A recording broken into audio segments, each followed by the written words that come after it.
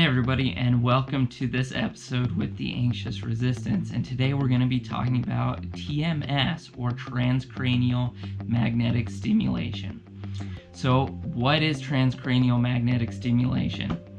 It's a non-invasive procedure that uses magnetic fields to stimulate nerve cells in the brain to improve symptoms of depression. So during a typical TMS session, an electromagnetic coil is placed against your scalp near your forehead, and I'll show you a picture here. The electromagnet painlessly delivers a magnetic pulse that stimulates nerve cells in the region of your brain involved in mood control and depression. It's thought to activate regions of the brain that have decreased activity in depression. So as it targets these regions of the brain that have decreased activity, it helps relieve symptoms by making those regions active again. So some of you may have heard of TMS. Maybe that's why you're here. Maybe that's why you're looking at this video. A lot of people ask why TMS isn't used very often. It is covered by most insurances now. Some of the reasons are a lot of people just don't know about it. It's a fairly new procedure and hasn't been that well involved in the community yet. But there are some other reasons. TMS takes time. You have to go back for therapy sessions for several weeks. It can be expensive, especially if your insurance does not cover it. And it does have some potentially severe side effects such as seizures and cognitive changes, although these are rare. So what indicates the use of TMS in depression? So usually it's not used unless you have failed first-line treatments.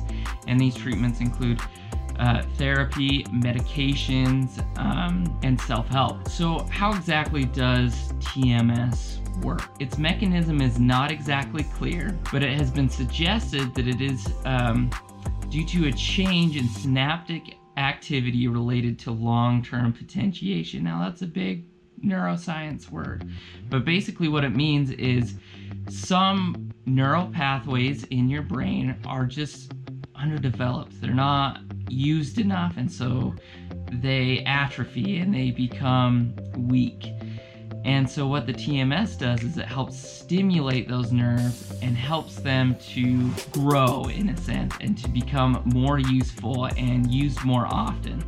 So what is the success rate for TMS? According to TMS and brainhealth.com, most TMS providers find that TMS has a success rate between 70 and 80%, which is much higher than medication, meaning that the vast majority of individuals find significant relief after treatment. About 50% of people experience complete remission, meaning the symptoms of depression are absent after just one course of treatment. So TMS can be very successful, and it should be used more often. Hopefully why you're here is to learn more about TMS because you think it's a viable treatment for you. There are so many people throughout the world who have difficulty with depression and don't have an effective treatment, or have tried a million different medications like I did, and we're only able to find minimal relief or a little bit of relief.